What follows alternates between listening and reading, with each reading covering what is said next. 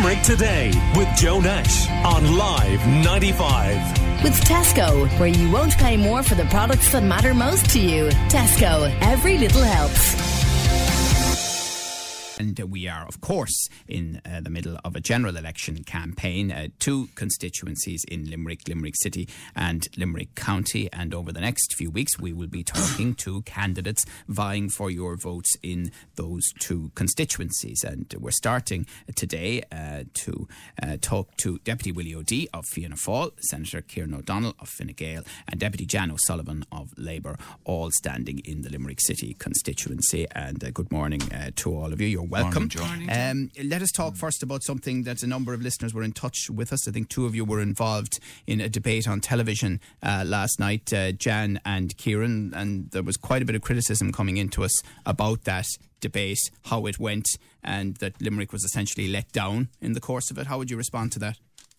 Well, maybe if I can respond first. I made a point on television last night that there was a lot of shouting going on.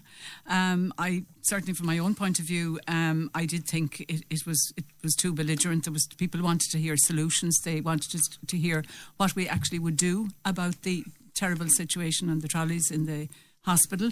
I hope from my own perspective I tried to concentrate on what we needed to do about that, which obviously is to get the 60-bed unit as soon as possible and to get clarity that it will not only be built but that it will be staffed, and I think that's a crucial point. And also that, I believe effectively there is an embargo on staff and we're short. Yeah, we'll get into that in the issues in a second, but in terms of the tone of it, and there were four involved now, so you were involved as well. Well, to be quite honest, I think if anybody watches it back, they will see that I didn't get involved in the argy-bargy, that I did try to focus on What about you, Kieran? Yeah, Joe, I would have preferred if I suppose there was more discourse. For me, I suppose I'm about... But it didn't happen by accident. No, but it's the whole issue with the University Hospital Limerick is a very... We'll get into the issues. I'm talking about the tone of last night's debate. There's been a lot of criticism coming into us this morning. The tone should have been more moderate, I accept that. What happened? You're all experienced operators. I think really that I put forward, we'll say, solutions. Jan spoke. I've very much solution driven on University Hospital Limerick with the 60-bed block. We're not... Sorry, we'll get into the issues. I'm talking about the tone of this debate. I put forward, I suppose, solutions in respect of the hospital itself. People didn't disagree with them. I felt they were inaccurate. And I think it was important that people were aware that precisely what the facts are. Okay. Willie O'Dea, we're hearing breaking news that Fianna Fáil Councillor Eddie Ryan, not your constituency but the one next door, is withdrawing from the race only 12 hours after being added to the card as a candidate in County Limerick. What's going on? Well, that's news to me. This is the first I heard of it, obviously. I'm sorry to hear about that. Eddie may have taken the view that Constituencies Committee delayed too long in adding him on and that he wouldn't have a fair chance. Because if you look at the position in Limerick City, for example, we had our convention, 2.5 years ago. Fine Gael had our convention, I think, roughly around the same time. Jen, obviously, is the outgoing Labour TD and she's a sitting TD. So I suppose somebody being added on in that context, somebody being added on literally 18 days or 19 days before the election, maybe, I'm just trying to, look into his mind and see what he's possibly thinking. He probably thinks that he doesn't have sufficient time to make an impact. But to be honest with you, it's the first I've heard of it. I didn't know. It's news to me. It is a bit messy though, isn't it? Well, it is messy. There's no doubt about it. If we're to be competitive in West Limerick and you're looking for a second seat, obviously you must be running more than one candidate. So it is messy. I'm sure that the nominations close, as far as I know, tomorrow at noon, to the best of my knowledge. And presumably they'll have to now try to find somebody to replace Eddie if they want to compete for the second seat in West Limerick. It is unfortunate, and I'm sorry to hear it. Okay, because it does seem remarkable that he would be added to the ticket and then he changed his mind, or was there a communications breakdown between Party HQ and him, do you think? Well, I don't know.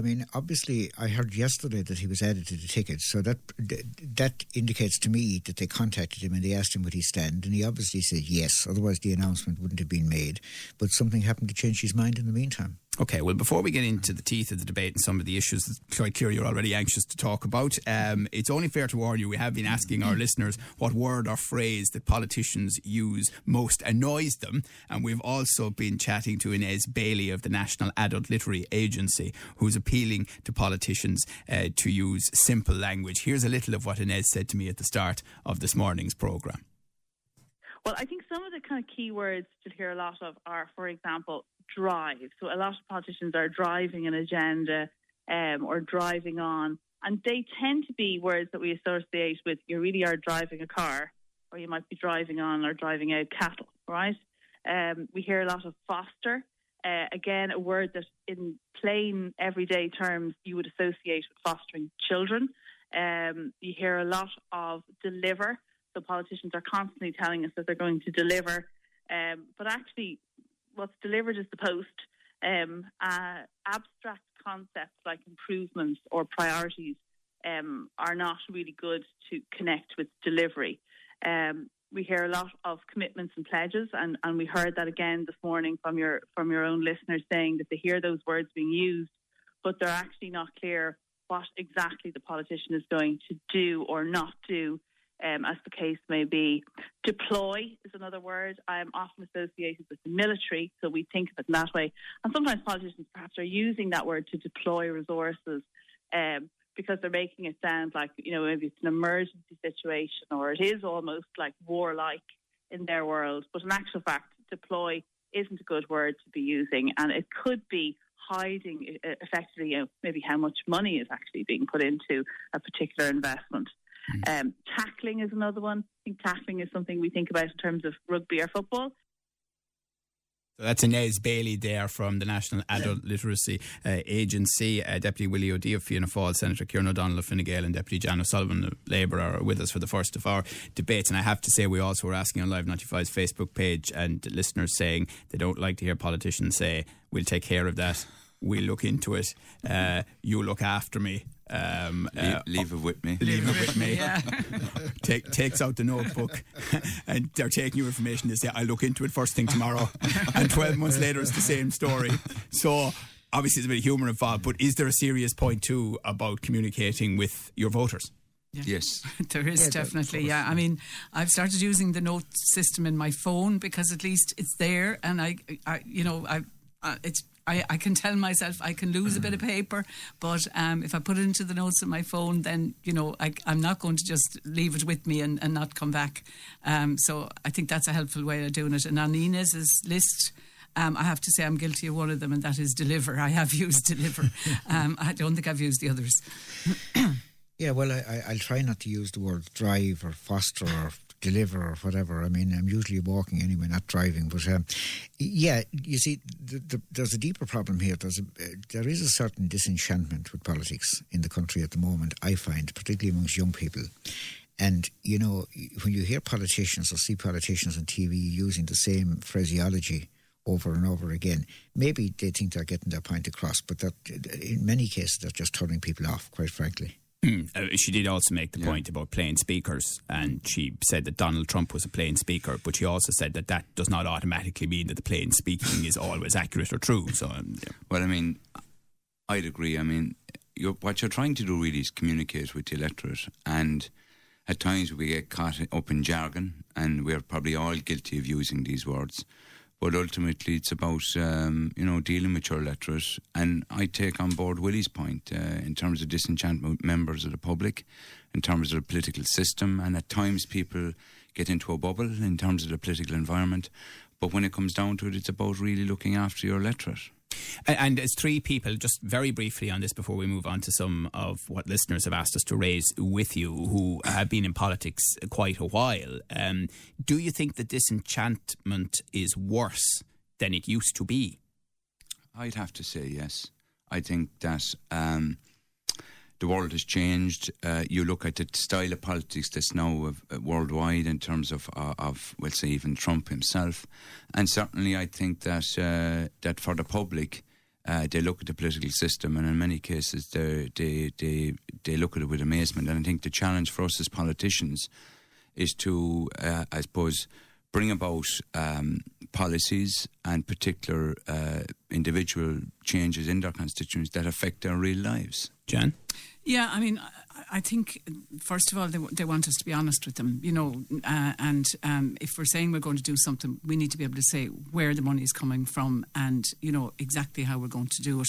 But yeah, I mean, I think there is a sense that a lot of people, you know, are still struggling, and they feel that, you know, we talk in general terms and that we need to actually listen to them and actually understand where they're at and bring, you know, sensible, practical solutions that make sense to them. But yeah, I mean, there is a sense that people feel, you know, they want more from us. Yeah, well, you know, if the answer to your question is obviously yes, and you know, as evidence of that, all you have to do is look at the rise of populism and populist parties, you know, throughout democracies. That people aren't voting for those parties for their policies or because they like to look at their eyes or anything like that. They're voting for them because as a reaction against the established political system. And that is something that all of us must deal with. I mean, you know, you've had a number of incidents, you know, involving people of all parties in the outgoing Dáil that didn't exactly enhance confidence in politics as such. And, you know, we've been up, you know, your question was, has the disenchantment increased since the last time? Sadly, I think it has. What is your reaction, by the way, Senator Kieran O'Donnell, as a member of Fine Gael, to, and we've seen it on social media, we've heard about it on Live 95 News, to the cutting down of a poster of Leo Varadkar, which apparently in Limerick was in front of a breast check sign? Shouldn't have gone up, Joe. Shouldn't have been put up there. I don't know what the circumstances were. And I think they should have been taken down with immediate effect. That's end of story. OK, let's hear what Trish, who we've been in touch with listeners asking them what they would like to ask politicians, what Trish wants to know. Hi, my name's Trish and I have some questions regarding the upcoming elections. One of them is in regards to the cost of childcare. The average cost is costing about $1,800 to $2,000 a month, which is the average salary for a person going to work. So, in regards of going to work, you have to pay for your diesel, your lunches, your childcare, and you have limited amount of time to spend with your children. And then when it comes to your free time, you have no money to spend going out with your children because you're paying a stranger to look after your kids. Is this really fair? Is it really fair, Jan O'Sullivan? No, it's not, and we need to develop a system of childcare that's actually supported by the state. I mean, there is some state support in the preschool years, but very little. And the reality is that people working in childcare are extremely badly paid. A lot of them have to sign on during the summer. They're striking, aren't they, on the 5th of February? They're striking, and rightly so. The providers can't pay them anymore because the parents can't afford to pay anymore. So we need a system like they have particularly in Northern Europe, but in most other European countries, where the state effectively is involved in supporting the childcare system.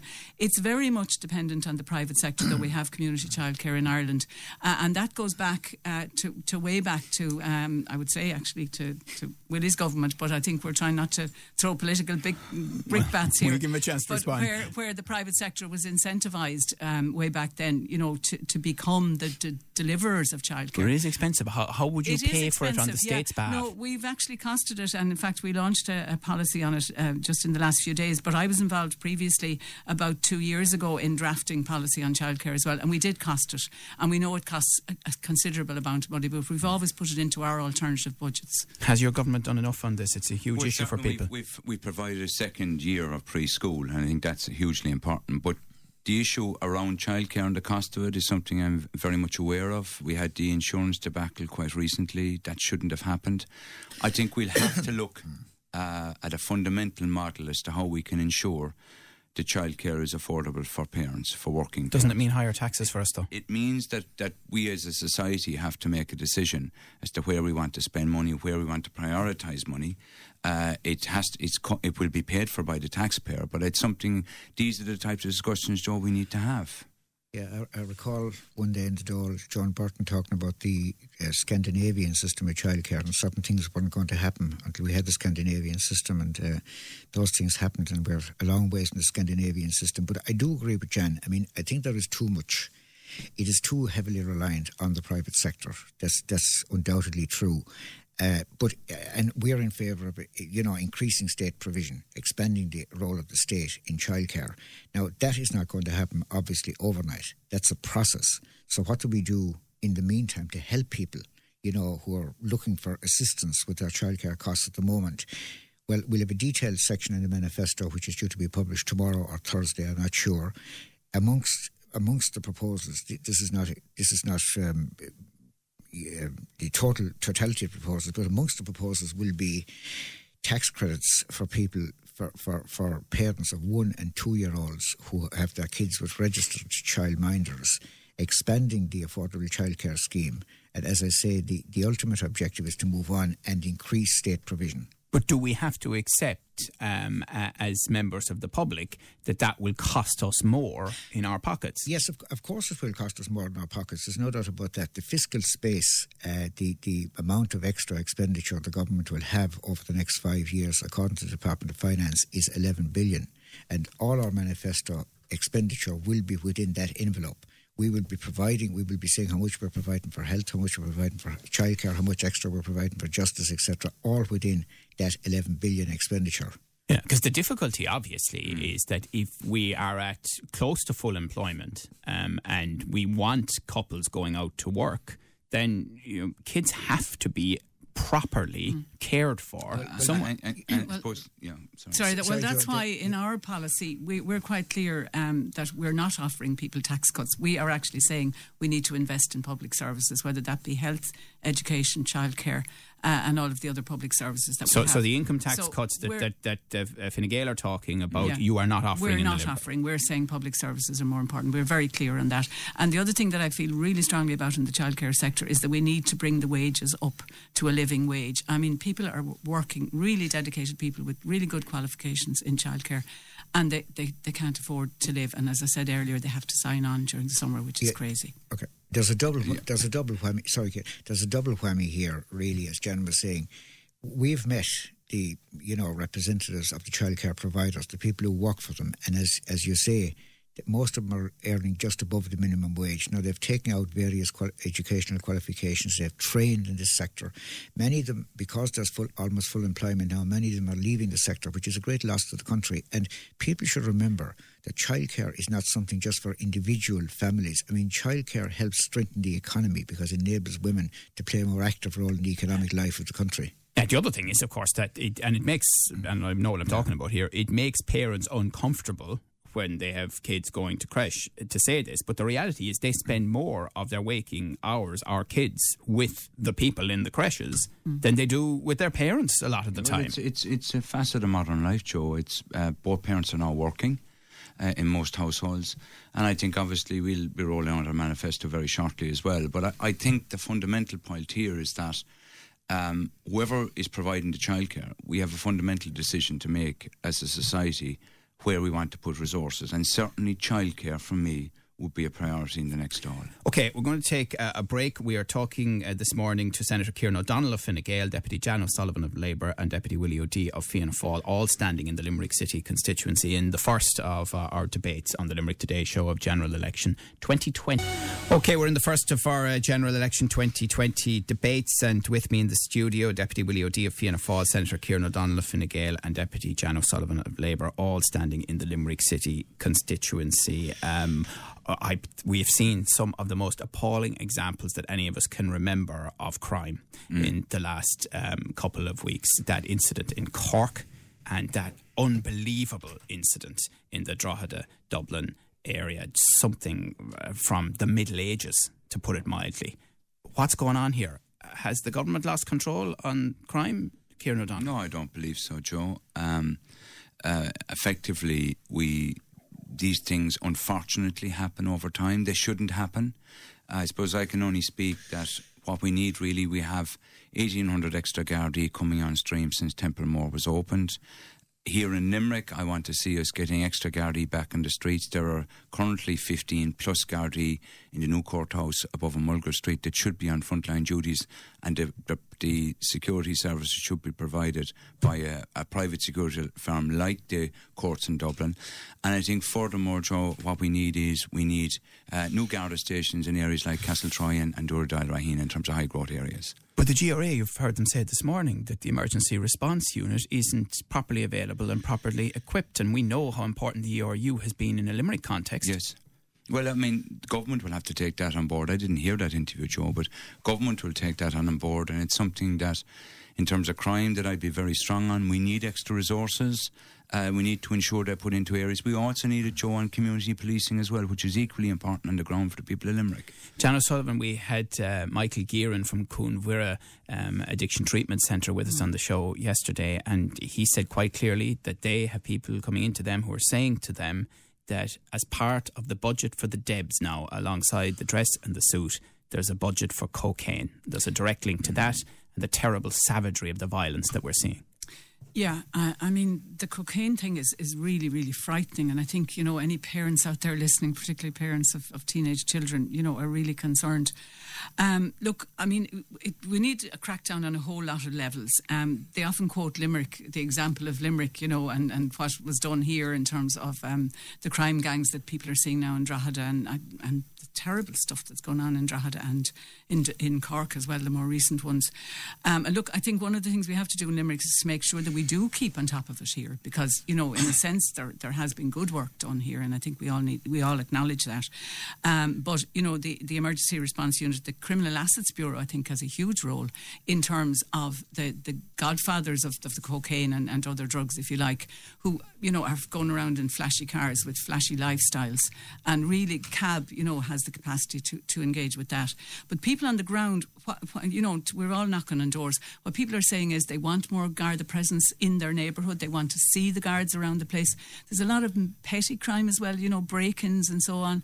But the drugs thing, certainly, I mean, it is also about, you know, supporting communities, but definitely it is about getting at the big guys, the guys who are making the money. I mean, Willie O'D, there is, I think, a creeping complacency potentially here in Limerick. There's a view, there's a focus on the very serious crime that we're seeing. But we know from this show, heroin is a problem, cocaine is a problem. You know, gangland crime has not gone away by any means. No, I mean, anybody who's familiar with, you know, walk the streets and talk to people in communities will readily realise that it's a very difficult problem, and it seems to be the availability of drugs, particularly hard drugs, seems to have become endemic in this region. Now, there's a few things any government can do immediately. We brought in very harsh measures to deal with, legislative measures to deal with gangland crime. Our spokesman in Justice, Jim O'Callaghan, has identified a couple of more amendments to that legislation to tighten it up. It could be tightened up considerably. I welcome the fact that there's 1,800 more guards. We need more. We need still more. We need to get back to where we were before the crash. And of course, I speak for myself, and I think I can speak for Jan and Kieran too, and I say we'll all be fighting to get our fair share of those in Limerick. Community policing is absolutely vital. It's the lack of visibility that, you know, if you take a lot of this low-level antisocial behaviour that people complain so vociferously about, you know, it's the lack of the lack of response because we don't have enough guards, and the lack of visibility.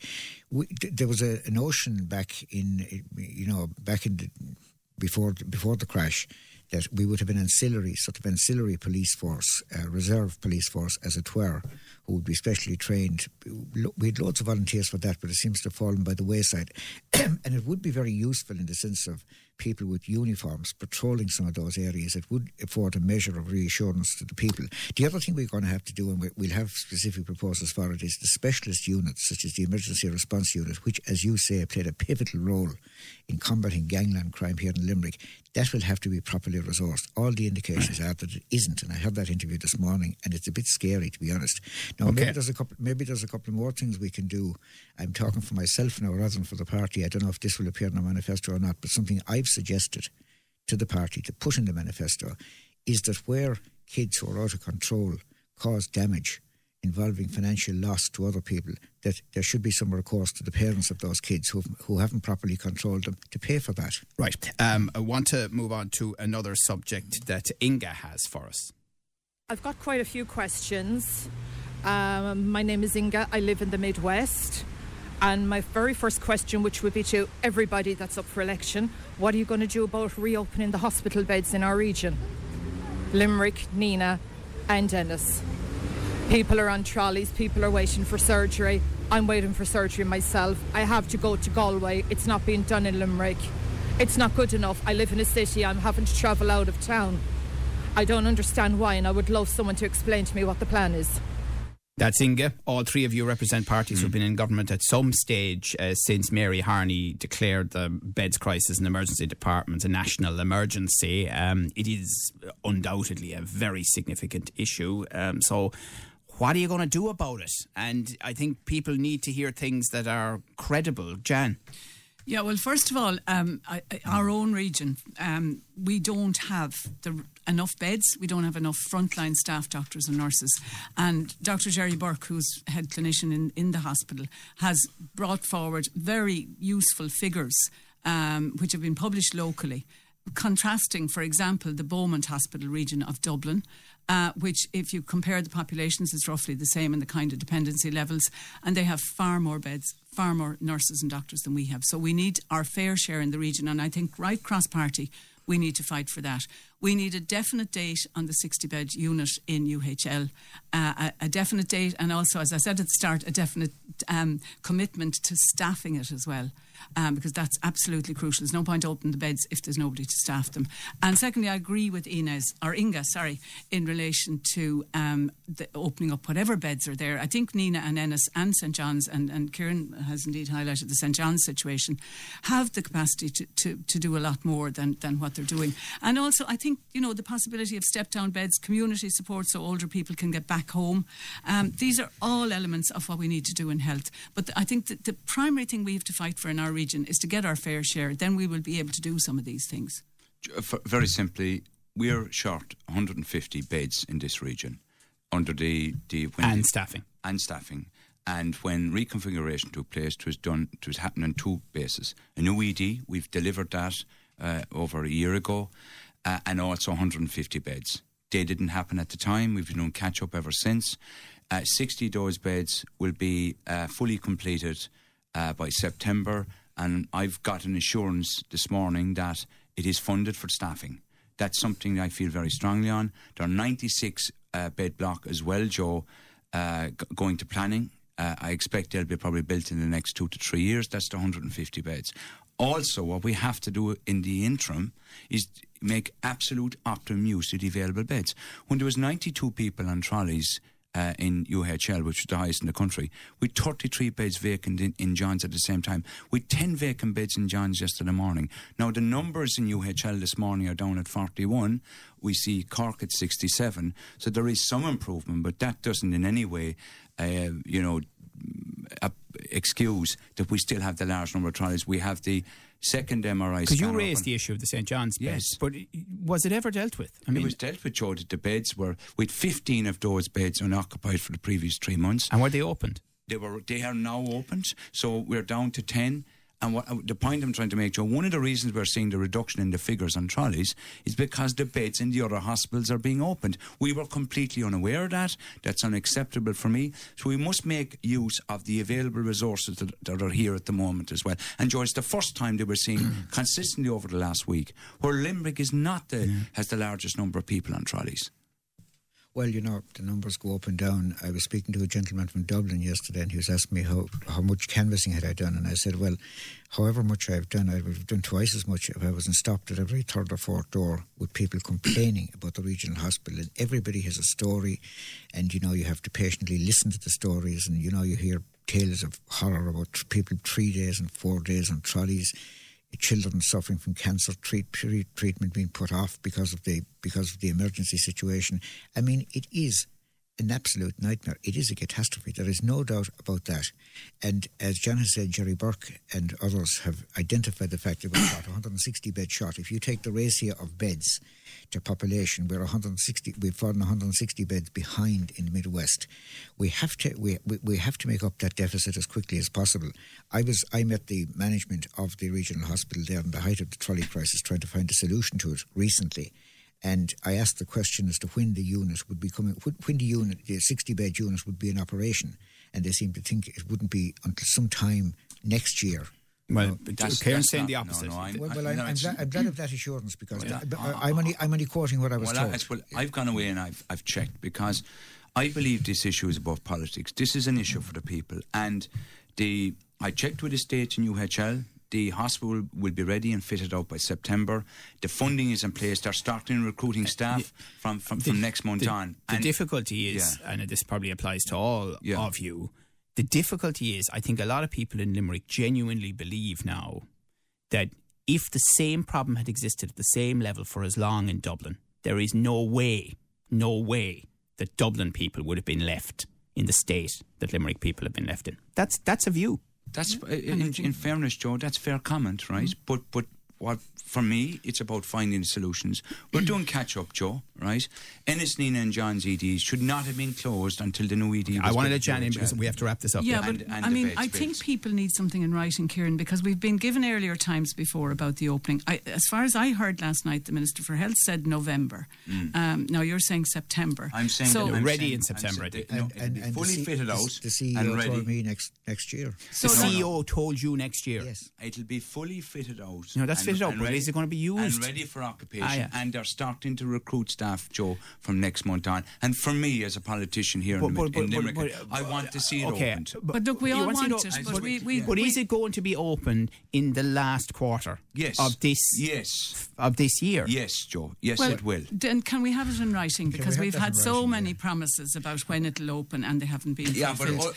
Can I make another point, a separate briefly point? Now. The other thing we must look at, of course, is home care facilities. We're proposing to increase home care by about 5 million hours and extra community facilities to facilitate. All right, guys. All right, okay. Well, listen, thank you very much. I think we got through more maybe than you guys might have expected this morning as well. We've touched on a number of issues. We'll touch on them with other candidates in the run-up to the election, which, of course, is Saturday, the 8th of February. Don't forget, you need to get on the register by tomorrow if you want to vote. If you're not on the register, and even the draft register won't be enough, you need to go and get yourself on. There are Gardaí down in City Hall until 2 o'clock today if people want to go down to facilitate register. that. Okay. Thank you to Deputy Jan O'Sullivan, Deputy Willie O'Dea and Senator Kieran O'Donnell, all standing in the Limerick City constituency. Call Limerick Today now on 46 19 95.